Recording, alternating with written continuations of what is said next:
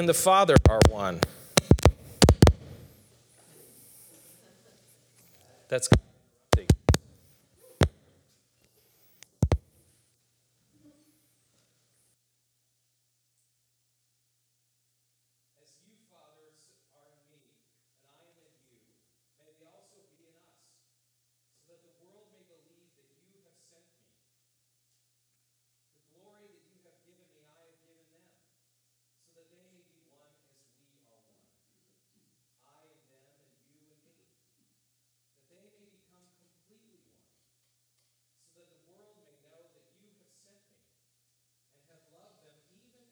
love me.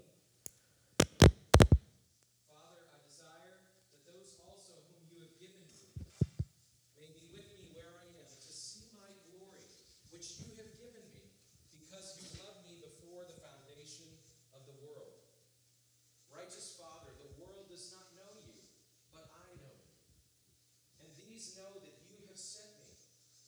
I made your name known to them, and I will make it known, so that the love with which you have loved me may be in them, and I in them. This is the word of God for the people of God. Thanks be to God. Thank you. Have you ever had a bad dream? You know, one of those dreams where you're like totally unprepared for something. You're in a boardroom, a courtroom, a sales pitch, a classroom. You ever had that and you just like kind of wake up in a panic because you feel totally unprepared for something? Have you ever felt that way? I've had those kinds of dreams, and I think Pastor Tracy probably has too, where you're like in your dream, you're sitting on the front pew and it's halfway through the service and your name is up next and you're like, oh, wait, I'm supposed to go talk and I don't have anything to say. And like you have this panic and then you wake up and you're like, oh, thank God that wasn't real. Those aren't great dreams, are they? Those are panic dreams. They make us feel anxious. And these dreams can reflect some kind of anxiety that is happening within our real lives. They leave us feeling like we're unprepared. Well, we have a whole bunch of seniors who've just graduated. Where are my seniors in the room? Yes, congratulations, seniors. We are so happy for them, and we're so happy for all the family members and loved ones who've supported them to help make this possible, because we know that you had a big accomplishment, seniors, but it took a whole lot of people to help make that happen, and that is a great achievement. I think it's safe to say that there are many graduates and family members who are wondering what's next. And I'm not trying to induce anxiety or stoke any fears among you, but I'm acknowledging that many are facing the unknown about how the next part of your life will unfold. While some are sending their loved ones off to college or into the workforce, some of you are planning for retirement, or you're dealing with aging parents and making decisions about end-of-life care. Some of you are battling with your own health issues, and others of you are recovering. Do you ever find it difficult to trust God when life feels unsettled? When I read this text from John's Gospel this week, my mind immediately wanted to jump to ethics. Okay, what does this mean for me? What should I do? How should this impact the way that I live?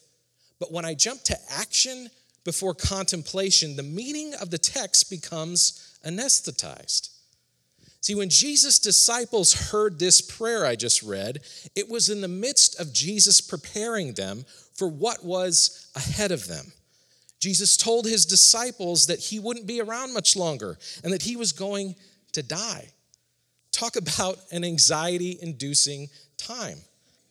These disciples had their lives turned upside down by Jesus in the best possible way because of their relationship with Jesus. They saw Jesus heal the sick, cast out demons, release lifelong burdens, and give the outcasts a place at the table. These disciples were a part of something that was much bigger than themselves. They were a part of God's plan to renew all things. But it wasn't easy and it wasn't safe. And they didn't know what life would look like without Jesus. So when the disciples heard this prayer of Jesus that we just read a moment ago, it must have been life-giving for them. Even though they were filled with this great anxiety about what would happen next because Jesus was going away, they heard Jesus' hope and God's plan in this prayer. At the end of John chapter 16, prior to this prayer in John 17, we read that Jesus was talking directly to his disciples. He was encouraging them. He was giving them affirmation. He was telling them how to find peace once he would go back to his Father. And at the end of this discourse, Jesus says this, "In the world, you face persecution or trouble, but take courage or take heart. I have conquered or overcome the world." In the order of John's gospel, this statement came prior to Jesus' prayer of intercession, his crucifixion, his resurrection, and his ascension. So what does Jesus mean? What is he saying? Why is he saying this? Take heart, for I have overcome the world. What is he saying here? Is he foreshadowing, or is something else happening? I think it's a little bit of both. Jesus understood his mission and his purpose, and he trusted in the one who sent him, his Father. Jesus knew that he and his Father would overcome or conquer the powers and the systems of the world that seek to enslave, to dominate, and to oppress through fear and manipulation and violence. Jesus knew the vision that he and the Father and the Holy Spirit have together to restore and renew all of creation so that perfect harmony and peace, shalom, would be restored between Creator and creation. With that in mind, Jesus prays for his disciples, for all of those who would embrace this good news because of the disciples' teaching and example, and then for the whole world. Jesus prays for us. Jesus prays for you. What if you woke up every morning understanding that Jesus wants you to have perfect wholeness, perfect harmony and peace, and that he's praying for you to experience it? What would that do for you to know that Jesus is praying for you? And what about us as a church? What if we recognize this truth as a community? That every time we gathered, we expected that Jesus would be praying for us, guiding us, and shaping us to be the kinds of people that reflect God's shalom, God's wholeness, peace, and harmony in this world.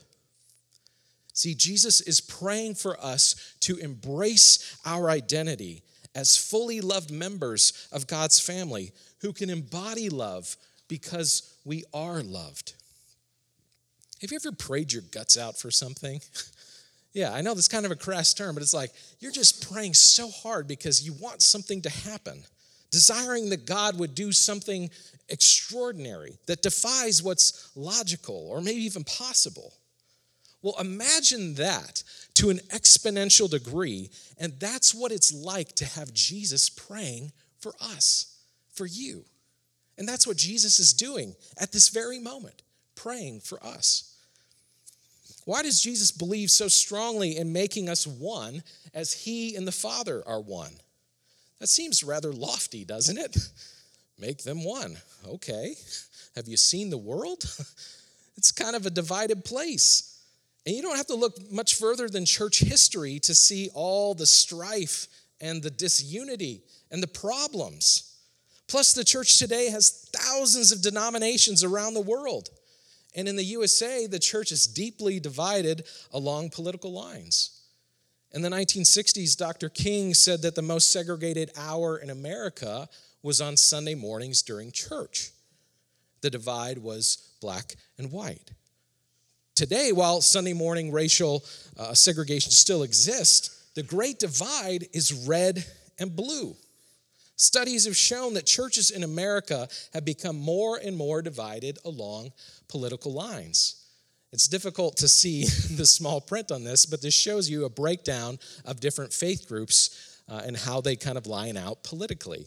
Red and blue, obviously red the conservative side, and blue, the liberal side. So it's not like religious identity was a new idea to Jesus. It's not like he didn't understand that there were divisions in his time in the first century. No, he saw deep divisions among the major religious groups in the first century: Pharisees, Sadducees, Essenes. So why did Jesus have such great hope, such great confidence that his followers would become one as he and the Father are one? When we talk about God from an Orthodox Christian perspective, we're talking about God as Father, Son, and Holy Spirit, the Trinity. Or some might say that the Trinity is made up of the Creator, Redeemer, and Sustainer. While there have been many disagreements in the history of the church regarding the Trinity, the most widely held view within the Christian tradition is as follows. There is one God made up of one essence, but there are three distinct persons within the nature of God. And a large contingent of Christians describe the relationship of God within this Trinity as perichoresis. And no, that's not a type of virus. It's a word. It means something. This perichoresis describes a mutual indwelling, which many scholars have described as this dance, this kind of beautiful dance. And the very nature of God is this incredible and beautiful dance where love holds the Father, the Son, and the Holy Spirit together in perfect unity as one.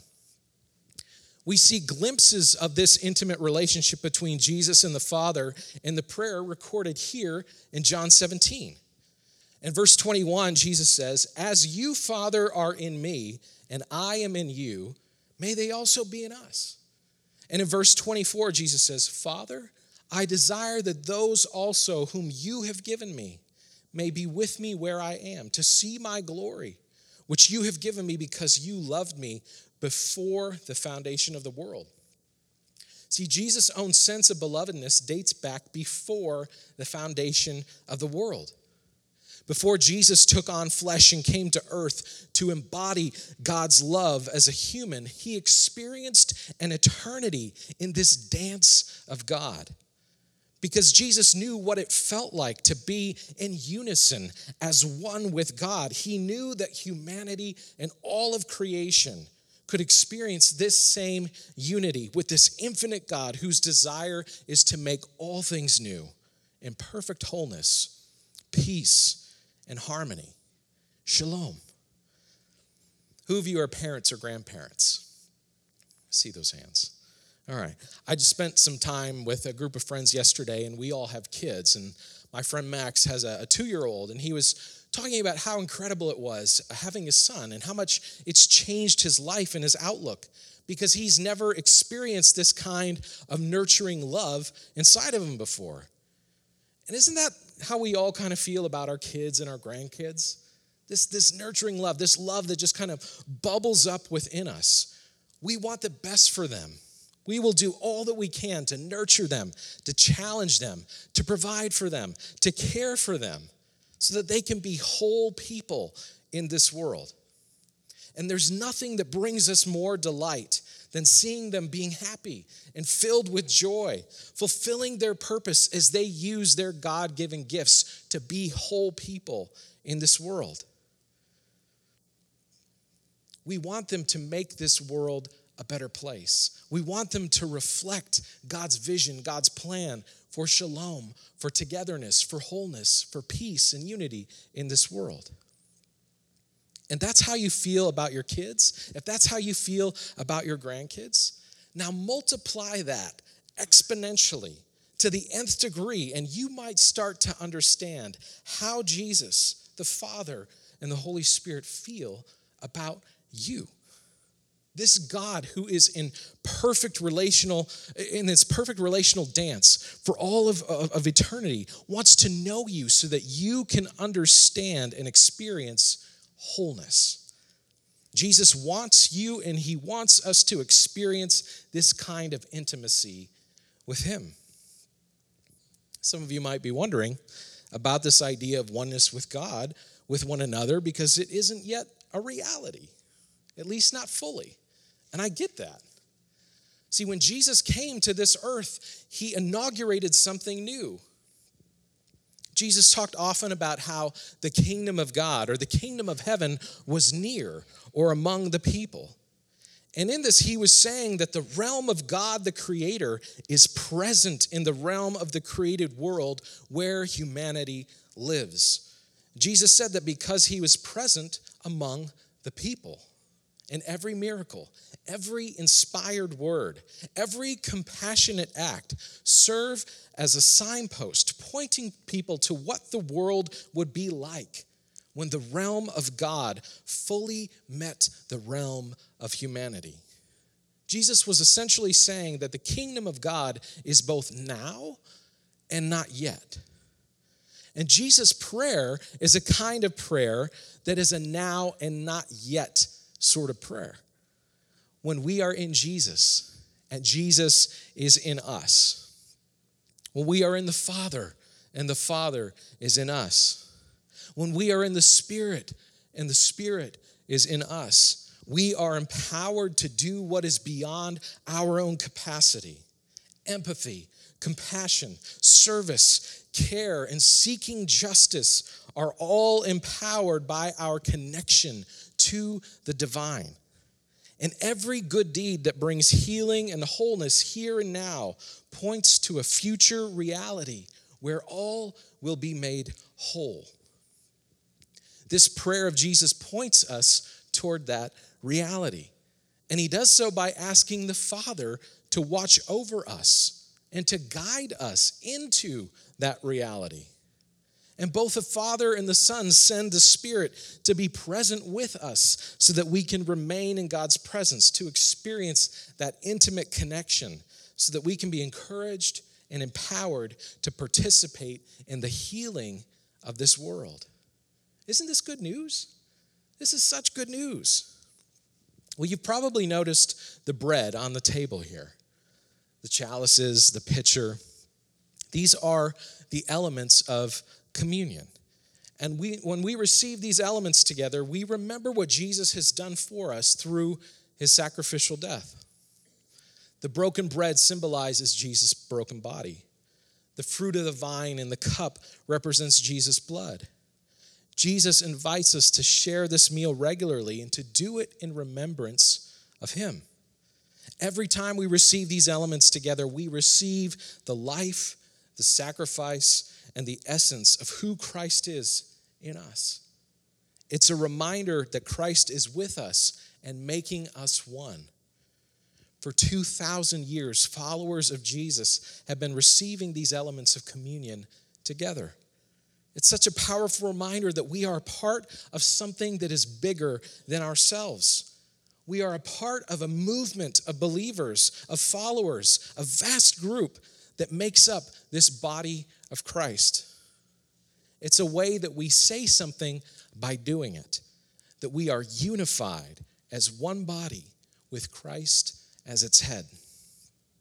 When we receive these elements together, we are reminded that while we are all a diverse and uniquely gifted group of people, we also remember that each one of us is broken and in need of grace, just as much as the one sitting next to us or the one sitting across the room.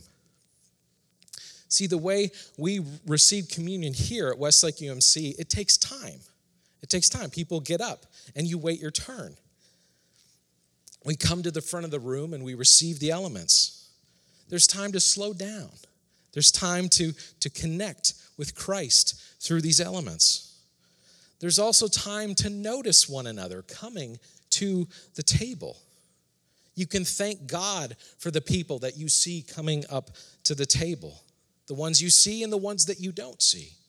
And you can pray and ask God to meet the needs of those that you see coming to the table and those that you don't see, those that can't be here. And you may even sense God guiding you to be present, to be helpful, to meet someone's need in these moments when we come to partake of this incredible meal. As you receive the elements of communion today, I pray that you would have a strong sense of Christ's presence, that Christ is with us, that Christ loves us, and that Christ is working among us, making us one. I want to introduce you to somebody. Hi, choir. Have you wondered why this guy is back here? I want to introduce you to Flat Jesus. It's pretty great, isn't he? How many of you, if you have kids that were in elementary school not that long ago, that's not going to work. There was a project called Flat Stanley. Any of you remember the Flat Stanley project? You know, you get the little cutout, you send it to relatives and friends in other parts of the state, maybe around the country, sometimes even around the world.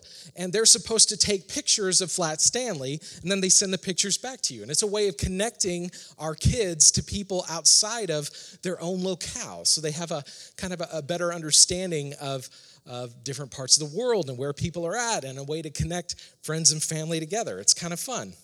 So this Flat Jesus here is kind of too big for you to carry around all summer long as you travel.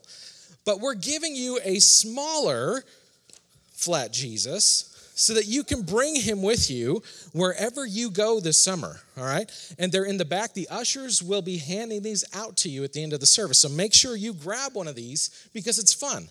It's a lot of fun. And I want to encourage you to do something.